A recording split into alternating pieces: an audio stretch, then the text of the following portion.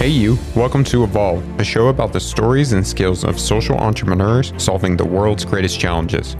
I'm your host, Brandon Stover, and today's guest is Sydney Haydoff, founder and CEO of Mishi, the pay-as-you-go healthcare company that puts consumers in control of their care by connecting them directly with providers on the basis of transparent and affordable pricing.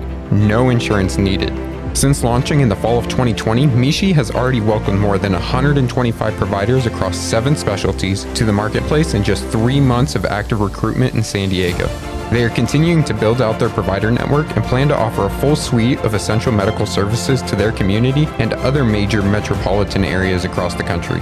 Now, starting at the ripe age of 7 years old and stuffing envelopes in his dad's medical billing company, Sydney has spent his entire professional career on the business side of healthcare building and managing teams responsible for implementing and optimizing enterprise software and workflow, developing business intelligence tools, and leveraging those systems to maximize physician revenue and profitability. Working with thousands of healthcare providers in most clinical specialties in our country, his experience has given him a multifaceted perspective on how to address many of our health system's woes. And while addressing the dysfunction of the $3.5 trillion healthcare industry is no easy task, Sydney's aim is to help the millions left behind by the system and the even greater number of people stuck footing the bill of the system's current inefficiencies. Today, he shares his expertise in the medical industry, how he approached building a two-sided marketplace, and the secret tool he uses to overcome challenges of being a founder. Now let's hear from Sydney about his mission to bringing healing back to healthcare through price transparency, equity, and access. Our mission is to increase access to affordable healthcare. The U.S. healthcare system in total is a problem. It's not affordable.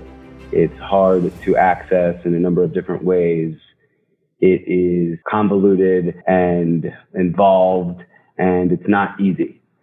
Getting access to care should be easy. It's a right that we all deserve as humans, and the ability to thrive and prosper and excel and be healthy is one that we're really passionate about, and we've seen a lot of people in my past experiences or friends I've had or friends of team members that have joined this journey with me. We've seen and experienced, a lot of pain that's resulted from the way that the industry is structured and some of the misaligned incentives and frankly a lot of the BS that's involved Sure. in accessing care. And so we are taking a stand and we want to do our part to try and again, increase access and to affordable care and do so in a way that's equitable and transparent.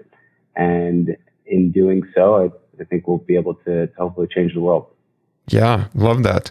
Well, can you explain where the name Mishi comes from? I think it has a unique background. Mishi, yes. So Mishi is short for Misha Bayrock. It's a prayer for healing. And we are looking to bring healing to healthcare and to, frankly, the U.S. and the world. But in the U.S., I feel, most of our GDP is spent on healthcare. And most people who file for bankruptcy, I believe it's 60% of people who file for bankruptcy do so because of medical costs. And so the hope is by addressing this very, very large problem and starting in a very, very focused way that will be able to not only increase access to care, but also help people. That's what this is all about. It all comes down to helping people and again, helping them live their best life. And that means physically, emotionally, spiritually, and financially. Well, essentially, you guys have built a two-sided marketplace for consumers to directly access healthcare providers. And in 3 months, you guys have, already recruited, 125 providers in 7 specialties.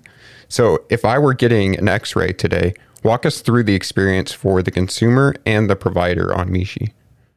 Absolutely. So for the consumer, you would access our marketplace at Mishi.co, MISHE.co, soon to be an iOS and Android app. But for now, we have a mobile optimized browser-based platform. And for an X-ray, I believe that's one of our top services. So you could click, the X-ray link underneath our top services category, or type in X-ray into the search bar, and press search, and the results will yield the available care options, x-ray options in your area. Right now, we're primarily in San Diego, but we've been onboarding clients in major cities across the country. We have in Houston, Chicago, New York, and we're going to continue to grow.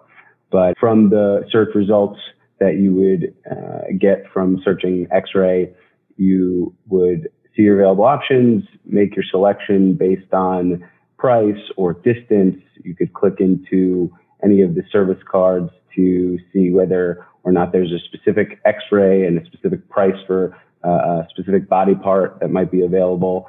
Some facilities offer one flat rate for all body parts. Other facilities and practices, provider organizations, if you will, differ their price based on the body part. And so you'd make your selection, you would add the service to your cart, and you would purchase the service. You would receive a care voucher. That's essentially an alphanumeric code that you would use as your payment method when contacting the facility or the provider's office. And just to give you a heads up, the email that you would receive as confirmation, it would point you to your Mishi dashboard where you would see scheduling instructions and how to reach out to the practice either by telephone or a lot of practices now have online scheduling portals. We have a client who prefers to receive text messages to schedule care, which I think is very cool, all in a secure way, of course. And you, again, would use the voucher as the payment method when checking in or scheduling your care.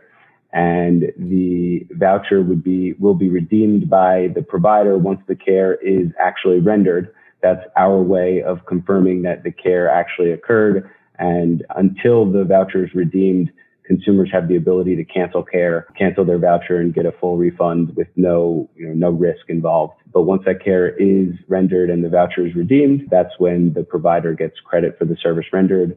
And from the provider's perspective, they would receive a check for that full amount the following week. Well, before we get deeper into Mishi, I want to highlight some of your backstory. And your career in healthcare started, long ago in your dad's medical billing company.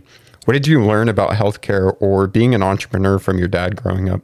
For as long as I could remember, being an entrepreneur was something that I aspired to because of my dad. He's my biggest role model growing up, and was always kind of taught to think in an analytical way about businesses. As early as I could remember, I would be challenged to come up with business ideas, and he would usually shut them down pretty swiftly.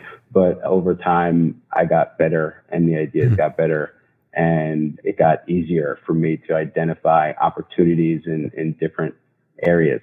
I feel like I've had so many ideas over the last 10, 15 years that I've watched turn into technologies that are used widely today and solutions the same. And so I'm very happy to be taking the step towards and really kind of pushing for the solution that I feel will solve a lot of our healthcare system's woes. And in terms of healthcare, I was working in my dad's billing office at 7. Work ethic was a big thing with my parents, both who came from nothing pretty much.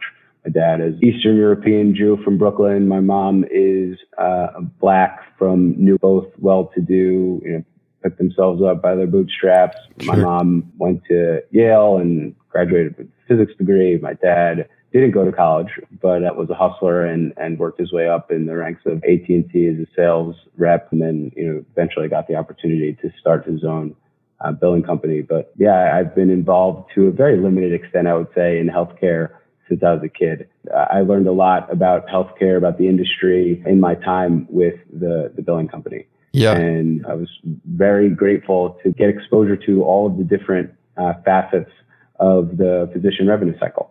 They call it revenue cycle management is the formal term for billing. Billing is really only a piece of the full revenue cycle. And I had the ability to, and frankly, they got a lot of benefit from me going in and kind of digging into the different facets of the revenue cycle and identifying opportunities for improvement and efficiency. And in a lot of instances, I was given the ability to kind of affect change. In a lot of instances, I wasn't, and it was very frustrating, but that also helped me to formulate my approach for what my solutions would look like when I had my own business. I was frequently checked with you could do it your way when you start your own company. And Sure. that was very encouraging, frustrating, but motivating. Yeah. Well, explain, going through some of these records, explain to our listeners the discrepancy between, a bill charge that doctors send on an invoice to insurance companies and the contracted rate that they actually accept as payment from those insurance companies. That is the number one problem, I would say, in my opinion, with overall healthcare system, is that concept. The vast discrepancy between the bill charge, the charge that you would see on a surprise bill in the news, the charge that puts people into bankruptcy, the charge that results in so much pain and anguish and unfair treatment, is so different than and so much greater and so inflated when compared to the quote unquote negotiated rate. It's referred to as the negotiated rate, the contracted rate, the discounted rate, the allowed amount, the expected rate. There are a number of different ways or names given to what I call the true cost of care, depending on the context. And so the contracted rate, that's the rate that the provider is paid. So that rate that the bill goes out with is far greater. In some instances, I've seen the contracted rate 20% of the bill charge. That contracted rate is what the doctor's paid by the insurance carrier. It's called the contracted rate because the physicians, doctors, and medical providers contract with the insurance carrier for that rate. So the doctor says, I will accept, so it's called the accepted rate, the expected rate. I will accept and expect that rate for this service.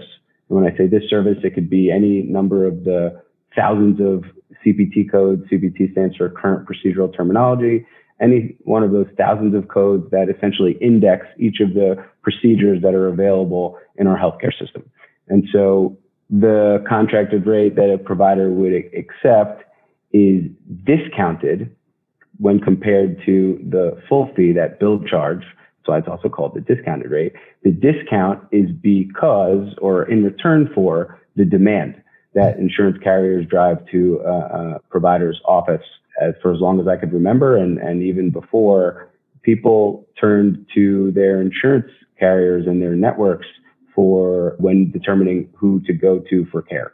Before the advent of the internet, those middlemen, the insurance carriers, were essentially the agents for care, for insurance carriers and for providers.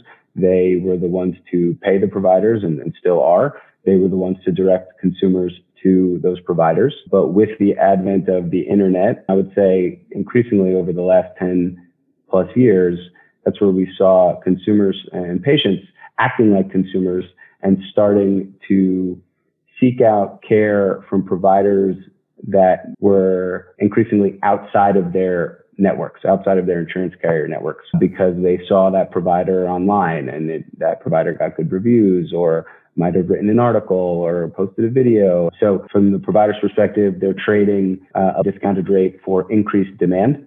And for the consumer's perspective, that contracted rate is essentially a ceiling for how much a provider can charge a consumer and how much a consumer could ultimately be responsible for the care that is rendered. And I say the ceiling because the concept of balance billing is one where the provider will balance bill the consumer, the patient, for the balance between the contracted rate and the billed rate. And that is illegal, a no-no for contracted providers, because you are going outside the bounds of your contract and trying to collect additional funds and interfering with the relationship that consumers have with carriers. So essentially, as somebody that's maybe uninsured or, a gig worker or, an entrepreneur that often doesn't have healthcare, we can come to a platform like Mishi and get that lower cost, that's not billed to an insurance company. We're getting, the direct amount. So it's a lot cheaper for us. And instead of, going through an insurance company, we're dealing directly with that provider. Exactly. That was the goal and the thought and the impetus behind creating the marketplace and creating Mishi, was to give people who either don't have insurance or have insurance, but for whatever reason might want to engage in a relationship outside of their participating network, give them an option to access care. Having insurance and coverage covers a consumer person from massive bills, but it doesn't cover them from deductibles that have increased over exponentially over the last 5 to 10 years. And so the thought is that, okay, if the doctors are getting paid a certain rate and they'll accept that rate with or without insurance, and frankly, it's even better for them without insurance because they don't have to pay the 30 cents on the dollar in billing costs that I'm all too familiar with from my industry to collect on their revenue.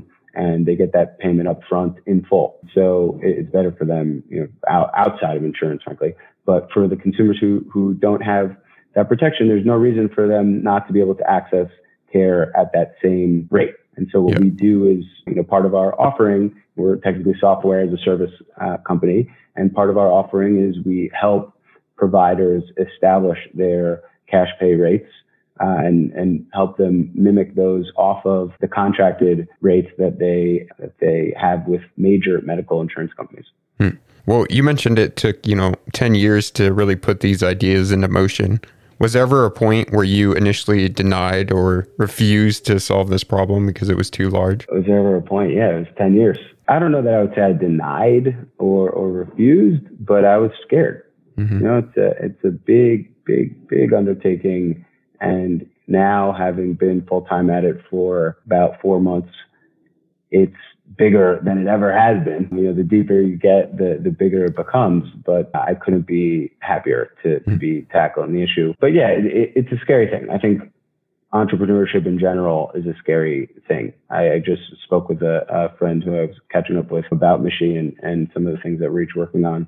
And he was saying that he respects the entrepreneur journey. And frankly, so do I. I grew up respecting it, but now having watched, some of the tech titans over the last 10 years really kind of change the landscape of the world and do so with just an initial idea, definitely something that I've grown to revere. But I think at the same time, that reverence is also intimidating, and it makes it, it makes it scarier. And so I would say in that regard, for anyone who's scared by their idea or scared of the work that's going to come, you're not alone. Absolutely not. It's good to be scared because that means you're thinking about something that's worthwhile and big. Yeah. And I would say that the biggest thing is to just take small steps, just take a single step forward. I know it sounds very cliche, and trust me, I check myself all the time when I give advice, and I'm still at the very, very beginning, but I do feel like I've learned quite a bit and like to kind of share that with people, and maybe not even just entrepreneurs, but I think with any big problem that people are trying to solve, it all comes down to taking the first step, and the first step turns into 2, turns into 5 and 10. Yeah. Well, during our pre-interview, you also mentioned one of the skills that you had to develop was asking for help along the way. Who are the mentors that you asked for help as you were getting started, and what did they teach you that really impacted your business? So just want to say thank you to everyone who has assisted me on this journey so far. I couldn't do it without you guys.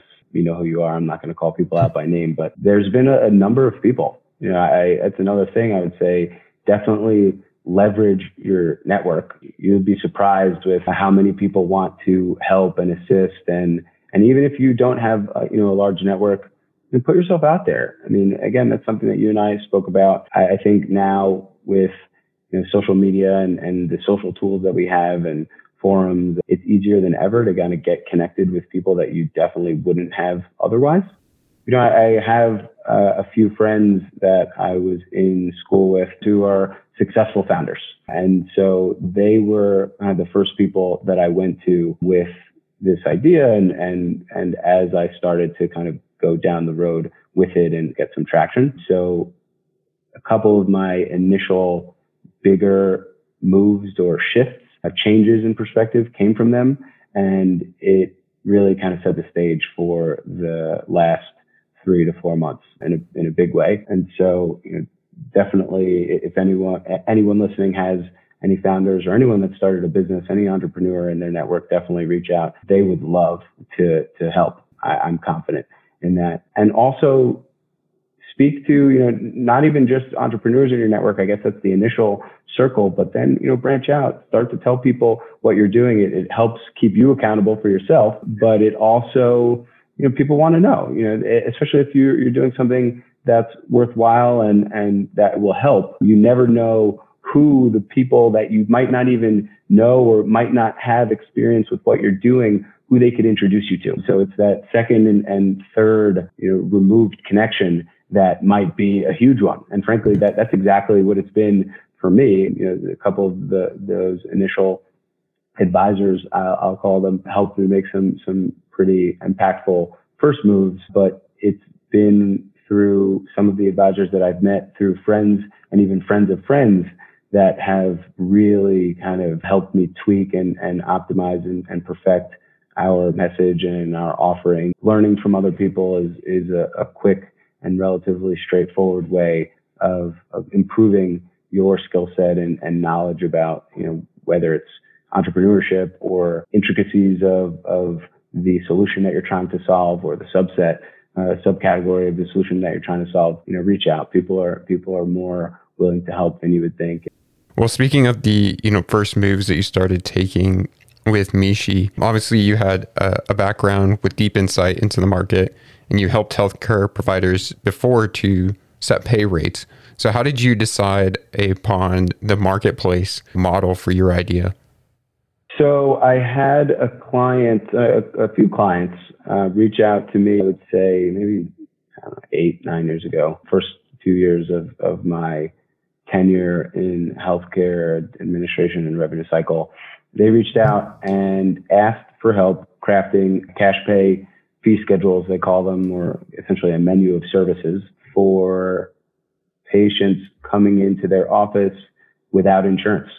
Those administrators knew that the discrepancy between the billed charge and what they were actually receiving from insurance companies was vast, and that they wanted to make the cash pay rate more attainable and affordable. And so we used some of the prevailing pricing methodology in the industry, which is usually contracts are based on a percentage of Medicare. Insurance carriers for out-of-network providers, those providers that are essentially able to bill whatever they want to the insurance carrier. A lot of insurance carriers will have a fee schedule that is 250% of Medicare by default, or 175% of Medicare by default. Jeez. And the out-of-network providers, it's that out-of-network fee schedule, which is essentially, all uninsured patients, uninsured consumers, anyone that's coming in off the street and wanting to pay cash pay rate, they're all technically out-of-network, right? So that, these insurance carriers, it was interesting that they have those standards. And so we helped our clients craft, rate schedules that were similar to the expected rates that they would receive from insurance carriers, or similar to, those default out-of-network rates. And that's where the idea for the marketplace came from, because the thought was, okay, if people are coming into the office and looking for these rates, or looking for care and are getting these discounted rates, and they don't have insurance, why not make that option available to everyone? Yeah. And I had also been privy to the difference between, those contractors, from one provider to the next, even within the same specialty. It all comes down to purchasing power and utilization, and there are a bunch of different metrics involved when negotiating with an insurance carrier. That dynamic is what led me to kind of come up with the marketplace model. Is why not give everyone access to those rates without having to go through insurance, without having to deal with the uncertainty of the billing process. A lot of claims, I saw a statistic that said 1 in 4 claims are denied first pass. And frankly, I've seen it, for no reason other than, the carriers will say that there are reasons. Yeah, justify a reason. Yeah, exactly. But there are, I've heard from insiders, that there are edits that they have in place, essentially these rules that will kick out a number of claims just by default. And when I say kick out, I mean deny. And if a provider doesn't have the wherewithal or the resources to address those in an appropriate way, then they won't get paid. And so insurance companies kind of pray. How does this marketplace model help solve problems for the provider? Yeah, the marketplace model the goal with that was to provide people with simple access to the true cost of care, to give providers that same revenue and allow them to essentially dictate the price that they want. Because again, they do have some bit of difficulty in some instances in negotiating the rates that they prefer with insurance carriers, and that's why you see complaints of a lot of downward pricing pressure from insurance carriers against providers, and providers try to offset that with increased utilization, and it results in burnout. And so the goal was to reduce burnout essentially and give providers more autonomy and freedom and deliver care in the ways that they want, while giving consumers the ability to access care based on transparent price. That's another huge problem in the industry is price transparency. And it's great that it's been given a lot of focus over the last few years. The prior administration put an order or implemented an order that required hospitals, effective January 1st of 2021, requires hospitals to post publicly on their website their negotiated rates and discounted cash pay rates for the care that they render for 300 shoppable services that they call them, which represent about a fifth of all medical procedures that contribute to our GDP. But it's unfortunate that a lot of hospitals have not come to the table and have not complied with that requirement. The concern being that they would lose leverage with insurance carriers in doing, in publishing their cash pay rates. Yeah.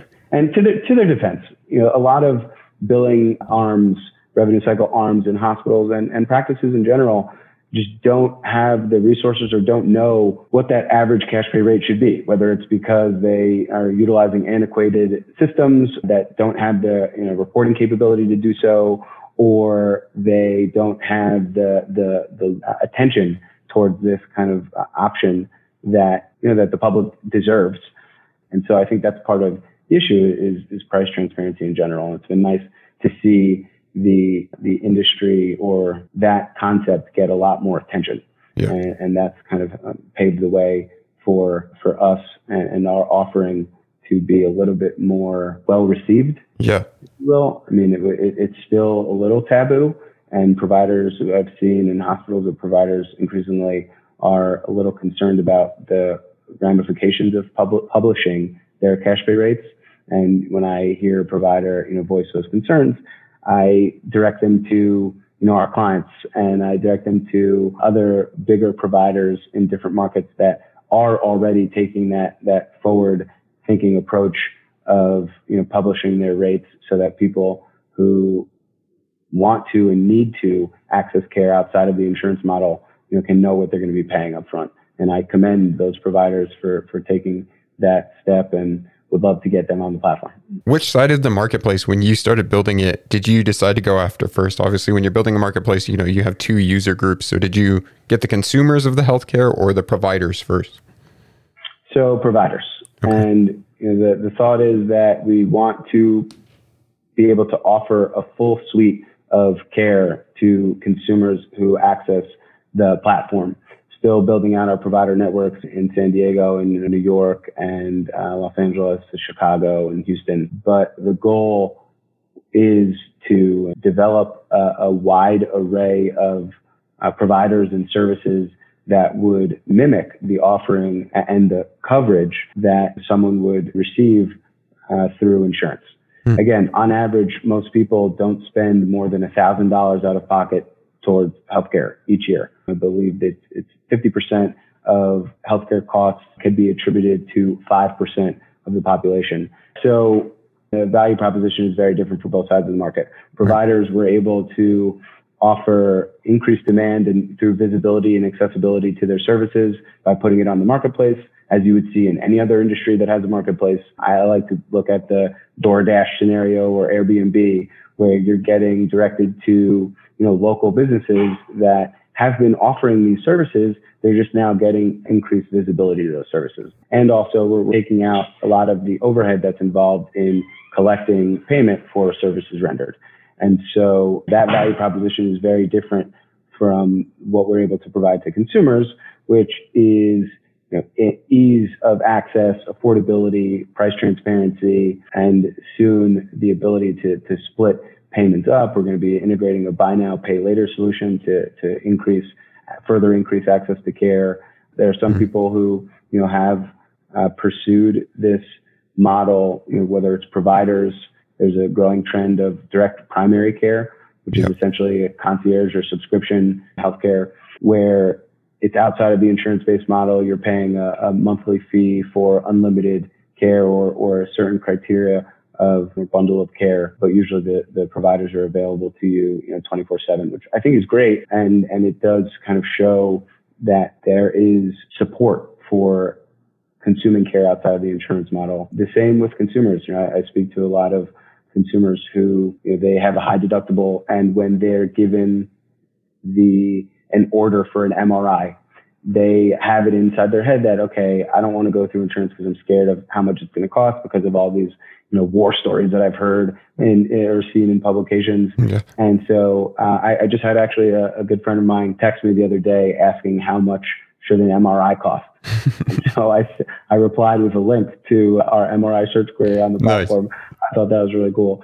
But people are pursuing this type of consumer forward shopping experience already. I would say it's still a small trend, but it's a growing trend. People are fed up with the massive size of the bills that they get. And to some extent, they know that there has to be a better way. We are bringing it to the mainstream, and we are supporting it with tech forward, consumer forward solutions and features that help consumers access care, help providers get increased visibility and accessibility to their services. And we cut out a lot of the intermediary, I don't want to say nonsense, but kind of nonsense. Yeah, the hurdles and the hoops that you got to jump through. And so we want to take out some of those burdens and some of that overhead and move from delays and denials to equity and access. You shouldn't have to have insurance to have access to care.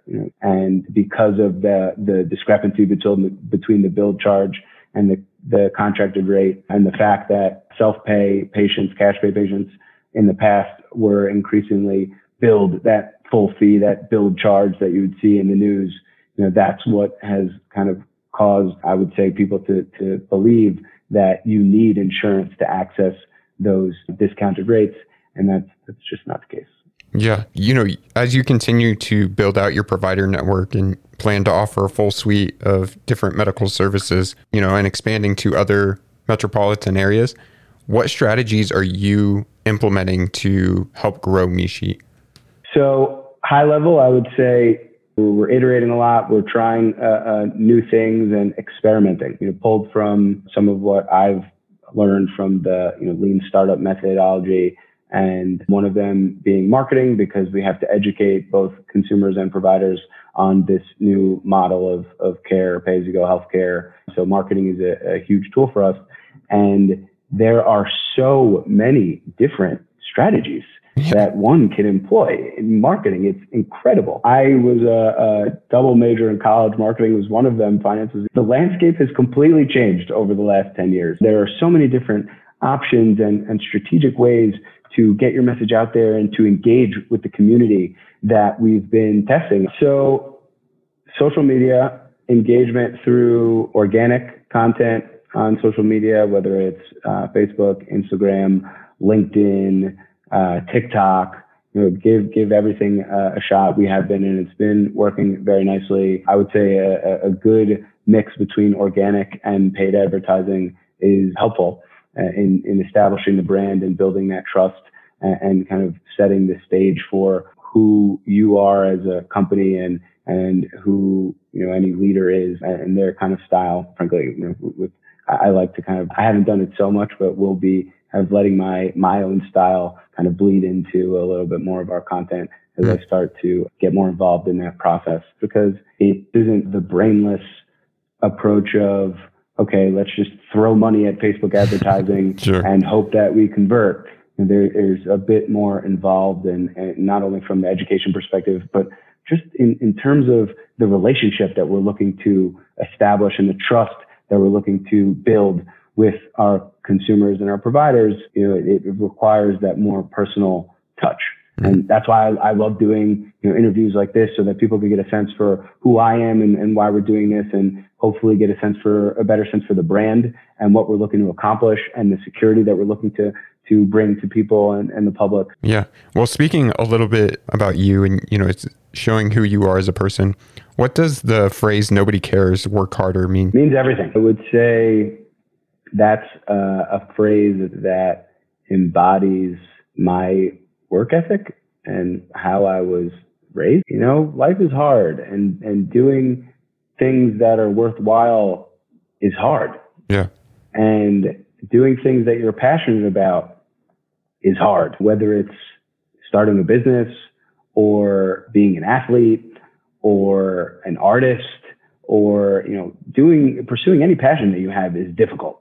But you owe it to yourself to pursue it, because it's something that you want to do, and taking control of your destiny. And I don't mean to be on a soapbox, because again, it took me 10 years to get to that point, but I would encourage you to take that first step. And I guess the point in me saying all this is that at the end of the day, you're responsible for your passion and your vision, and no one is going to give that to you. And so in terms of, what it takes to get to that end point, if there ever is an end point, which I think for a lot of people there isn't, and probably for myself as well. Yeah. But, in terms of what it takes, no one cares. Like this takes hard work. Yeah. Speak to anyone who's started anything, pursued their passion in any way, and I feel that, everyone will tell you that it took hard work. And at the end of the day, it all comes down to what you're willing to do for yourself, and the lengths that you're willing to go to honor yourself and your desires.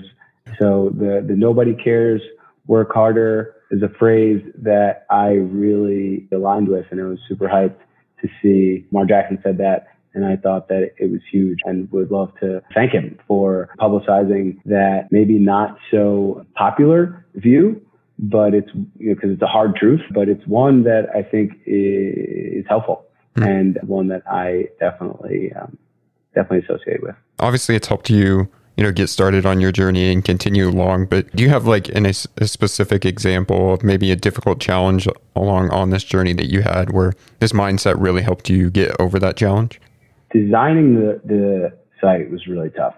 I'm not a designer. I'm not a programmer. Thankfully, I have a good amount of UI and UX experience, really more UX experience, and not from a design perspective, but just from a use perspective. I tried to use as many technologies as I can. I'm an early adopter with everything. I try to be, at least, and specifically with regards to healthcare and healthcare software. I rode the wave of EHR implementation and adoption from the very beginning of the HITECH Act, when the millions of dollars were pumped into the EHR industry. And so I had, thankfully, a lot of exposure into implementing and configuring and optimizing those systems, and also the databases that were the back end and that ran them. And so although I did have some idea for how I wanted the data to travel and move and be stored, and how I wanted the front end to look, it was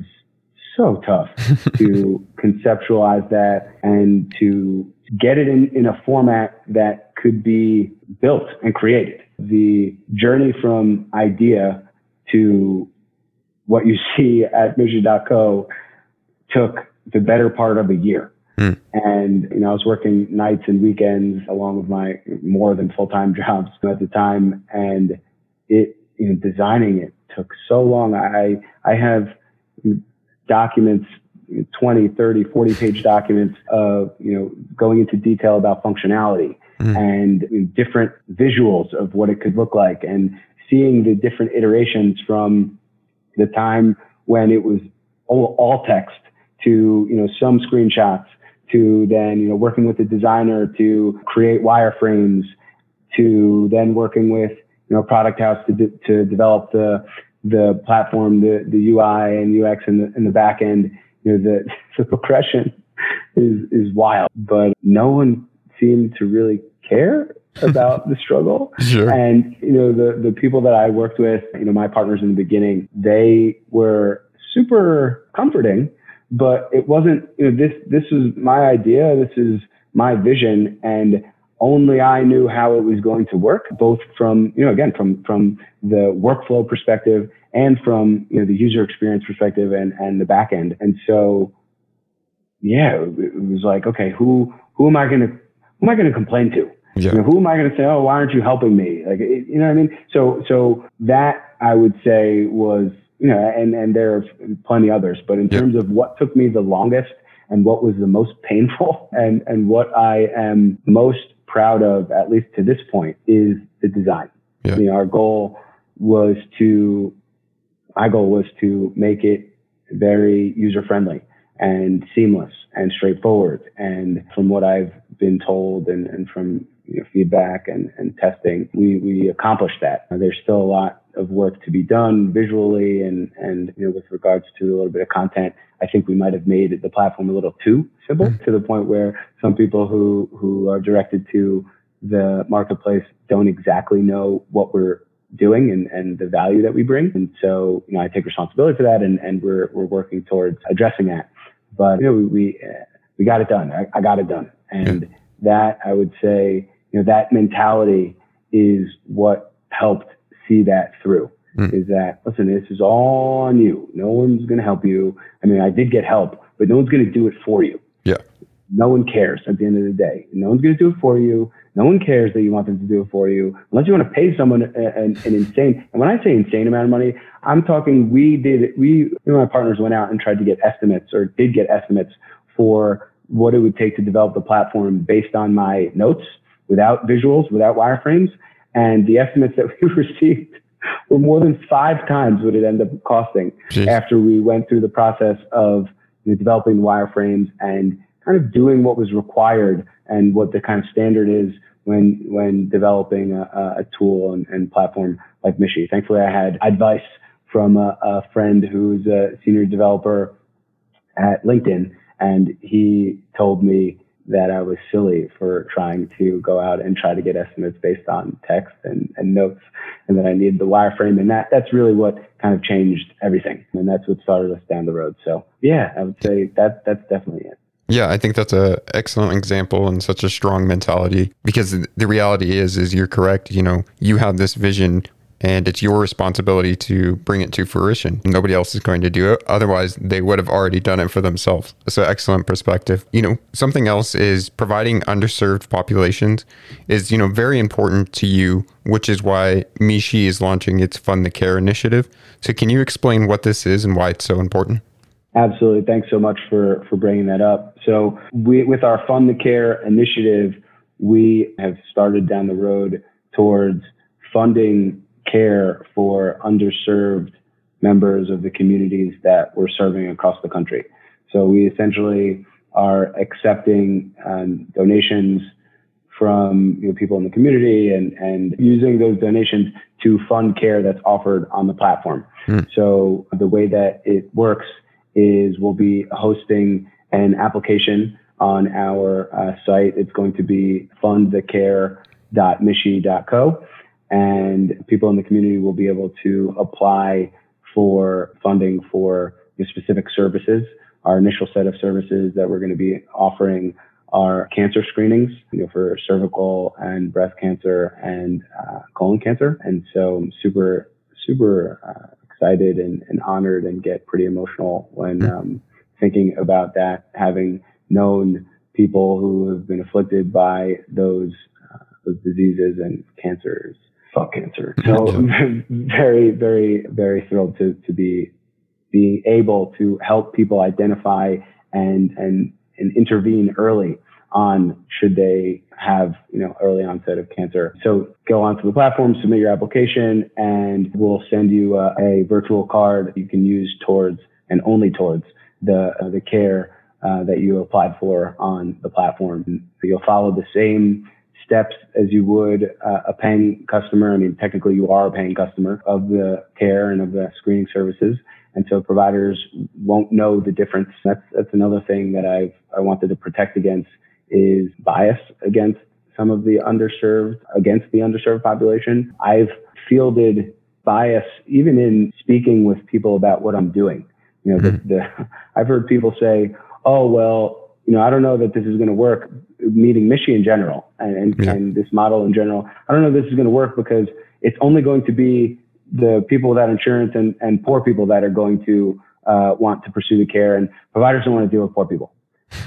And that kills me for a number of reasons that really, really bothers me. But I would say in the context of fund the care, the provider won't know. They'll receive the request as they would any other consumer, and they will render the care as they would any other consumer, and they won't know the difference. And so it removes some of that bias that unfortunately is there. Amazing. This feels really similar to GoFundMe, which has been used by many people, who can't afford costly operations or medical care. How does Mishi's Fund the Care compare to GoFundMe? The goal is to automate the process. These are going to be this workflow is the beginning stage of the automated process, whereby we're going to essentially provide an automated way for people to either anonymously or publicly submit requests for care that's on the platform, and give the public either anonymously or publicly the ability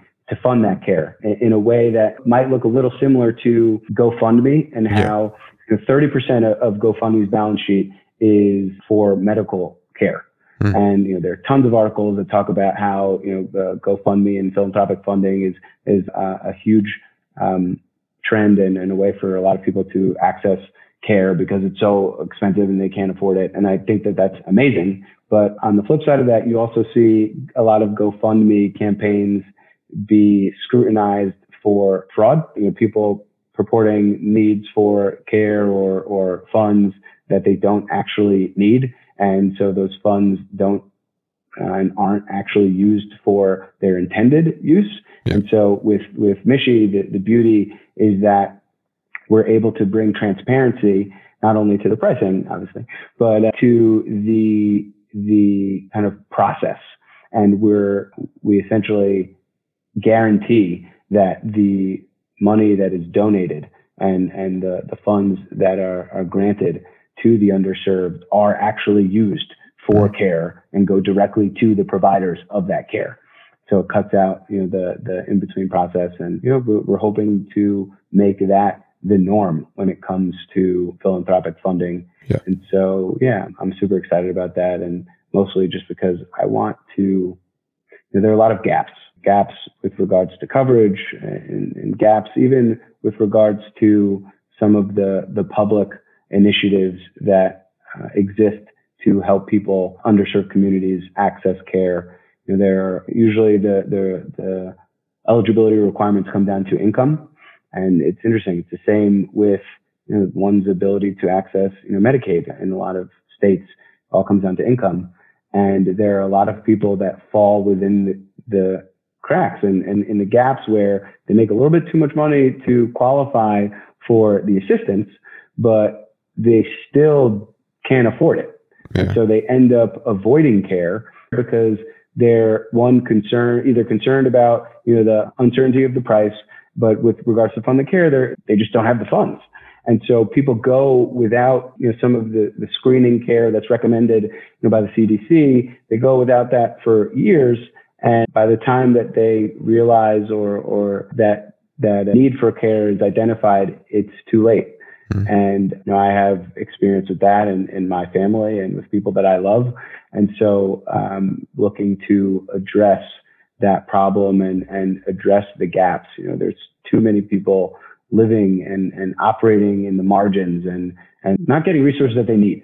And hoping that with this approach, it'll close the gap and increase access Yeah. I mean, part of your long-term vision for Mishi is to be sort of a backbone for, government-funded healthcare. What are your thoughts on universal healthcare, and, what are the benefits of it and maybe some of the drawbacks that people don't always see? So great question. Universal healthcare, socialized medicine, Medicare for all, government-funded healthcare. Of those, I choose government-funded healthcare. Socialized medicine, universal medicine, Medicare for all. We have evidence of that not working currently in our country.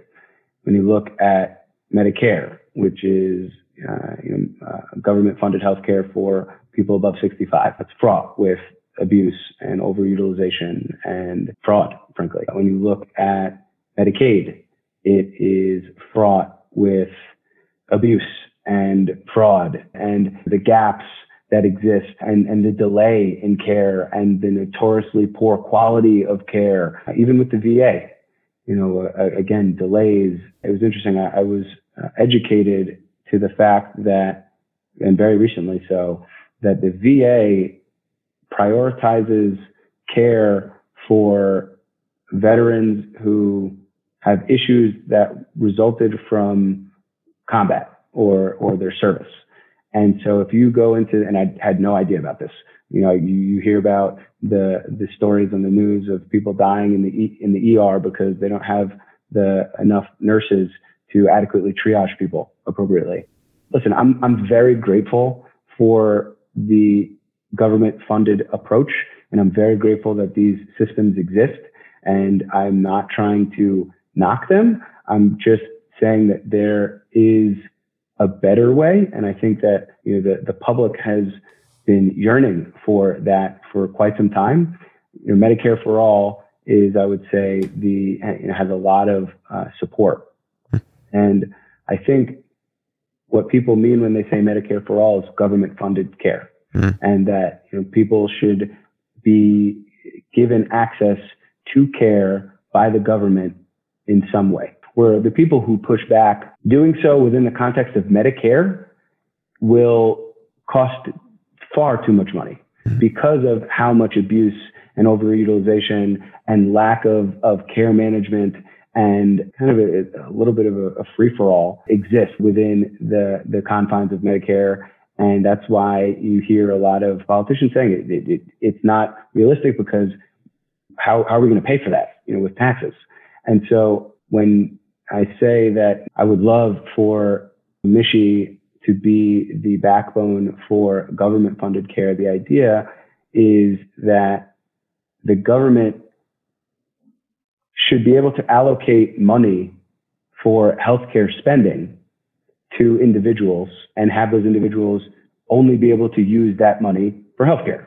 Mm-hmm. And so that currently, to some extent, health savings accounts allow people to contribute income tax-free to a fund that can be used as an investment tool, by the way, which I think is very cool. So somewhat similar to a 401k, but it allows people to contribute funds tax-free, which, in some instances can save people tons of money, towards a fund that can only be used towards medical services. And so my hope and vision for Mishi's involvement and role in this type of government-funded option is that the government could fund an HSA or establish an HSA for people or some type of financial tool that could then be used to purchase care in a free market that gives people access to affordable rates and allows people to save money over time that they don't use.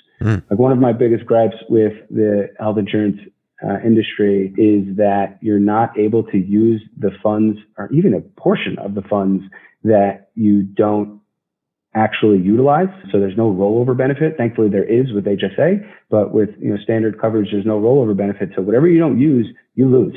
If you contribute $5,000 of your $6,000 deductible and the year ends, starts over.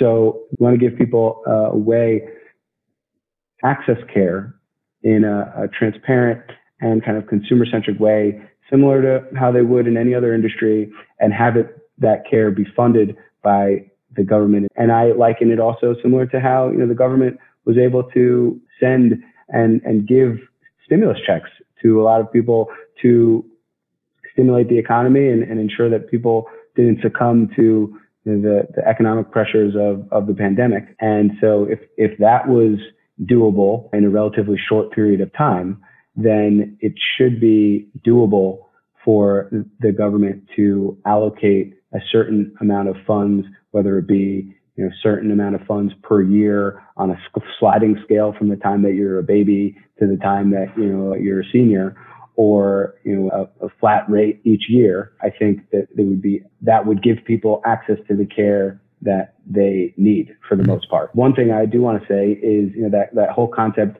of allocating funds to people each year, it already exists with Medicare Advantage plans. And so this is something that I don't think a lot of people are aware of, and a reason for why the insurance carriers and these new companies that are coming on the scene and providing insurance, the ones that are blowing up are increasingly Medicare Advantage plans. Mm-hmm. The reason is because the government allocates $13,000 towards consumers who opt for a Medicare Advantage plan. Medicare Advantage meaning, commercial sponsored Medicare coverage that is intended to give consumers slightly more benefits and freedom and less potential out-of-pocket costs. Medicare, by default, the co-insurance, the patient responsibility is 20%.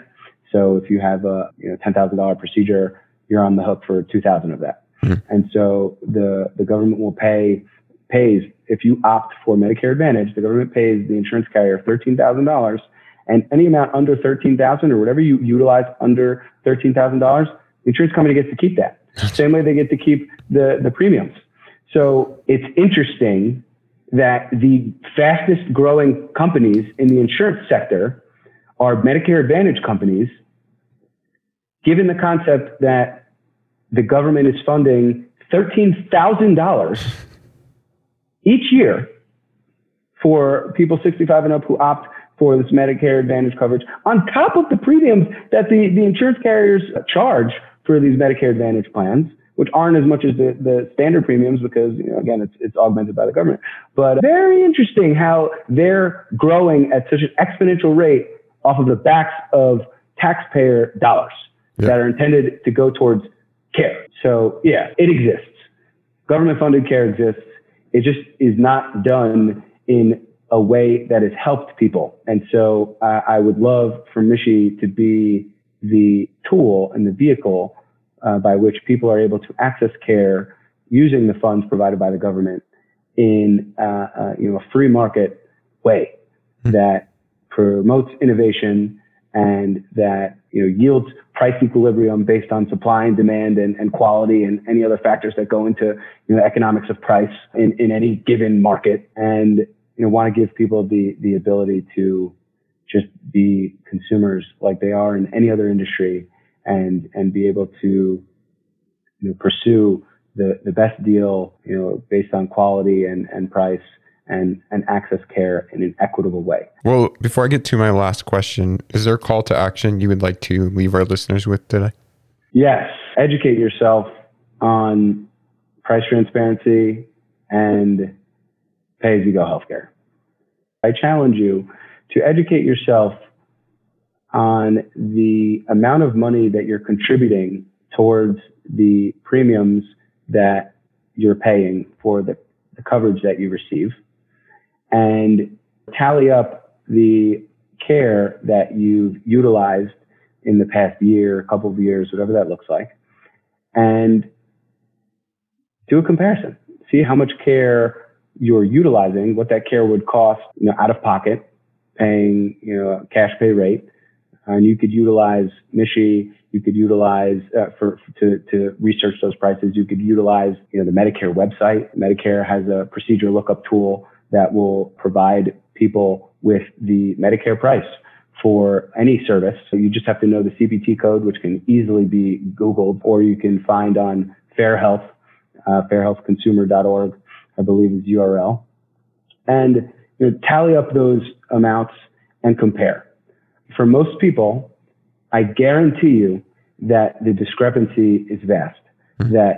That most people who are contributing towards their premiums are spending thousands of dollars a year and are utilizing hundreds and maybe $1,000 or $2,000 towards of care, utilizing a much less rate or a much lesser amount than what they're paying, and see what alternatives might exist. I'm not going to say that you should drop your insurance, because I wouldn't advise that. Dropping your insurance for Mishi, although eventually, or based on what you see, you might feel that is a viable option, and based on your level of health and your risk tolerance, that might be something that you would consider. And trust me, I'm saying this because I've heard people, heads of families, say that they intend to do this based on what they learned about pay-as-you-go healthcare and what we're looking to popularize. So get a sense for what those differences what the difference is, and pursue maybe an alternative option. Maybe instead of opting for the more expensive plan with a higher premium, maybe opt for the lesser expensive plan that has a higher deductible that still covers you above, for catastrophic injuries or conditions, but at a lesser monthly rate than you would have to pay, or than you might be paying currently. And then, look to see what options are available, what care options are available in your area, which providers are offering the services for cash pay rates. I would say, again, most of them, I think at this point, most providers have an idea for what their cash pay rate should be. Some of them post them publicly, and I plan to be able to make that process very quick and easy for you in the next couple of months, so you get a sense for how much you could be saving depending on the different options that you choose. And again, HSA, fully recommend it. Look into it. Tax-free, save a lot of money, and you can use it as an investment vehicle, very similar to a 401k. And check us out, Mishi.co. We're on Instagram at Mishi.co, on Twitter at MishiCo. Feel free to reach out to me. You could reach me at info@Mishi.co or Sydney@Mishi.co. Our phone number is publicly listed if you want to give me a call or shoot me a message on our chat bot. It's not a chat bot. I'm actually at the other line, and we have our team on the other line actually answering questions and engaging with people, because again, it's all about education. But yeah, we'd love to hear from any of the listeners who are interested and intrigued and want to learn more. And also would love to hear from any of the listeners who are passionate about increasing access to affordable care and activism in general, and want to kind of do something to help the public and have expertise in the areas of software development and marketing. I'm looking to build out a killer team so that we could really, really make a dent in the industry. And I'm excited. I've started down that line and have a accredited physician who is joining the team, and he's going to also help make this message more vocal and help educate people, but looking to round out the team from a tech and a marketing perspective. And also we'll be entering we're currently in our pre-seed round. We'll be entering our seed round of fundraising towards Q4. So any prospective investors, angel investors, feel free to reach out. We'd love to speak with you. And especially if you have expertise in the areas of software as a service, marketplaces, or direct-to-consumer healthcare. Awesome. Well, we will put that all in the show notes for people to make it very easy to find. My last question is, how can we push the world to evolve? I would say trust. I think a lot of conflict that exists stems from lack of trust. Lack of trust in ourselves, lack of trust in one another, lack of trust in the systems that govern the way that we conduct our lives. People who innovate and create the infrastructures that change the world were able to do so because they believed and they trusted themselves, and they trusted that their message would be heard and the solution would work, and that even if it didn't work initially, that they could make it work, or that they could find a way to make it work. Nothing's perfect. I think that the ability to make the world a better place comes down to trusting who we are, trusting that we're all one, and that we all deserve to be treated with respect and dignity and truth. Sydney, thank you so much for coming on the show today, sharing your story and about Mishi. Very excited to see it grow. I'll be moving to Austin, Texas in the fall, so looking forward to maybe seeing it there eventually. Absolutely. And Brandon, thank you so much for having me. I really appreciate what you're doing, and I wish you the best, and hopefully look forward to meeting you in person. Thank you for listening and joining the Evolution Revolution. If this episode was impactful for you, then share it with a friend, because pushing the world to evolve takes more than just you or I. Until next time, my friends, keep evolving.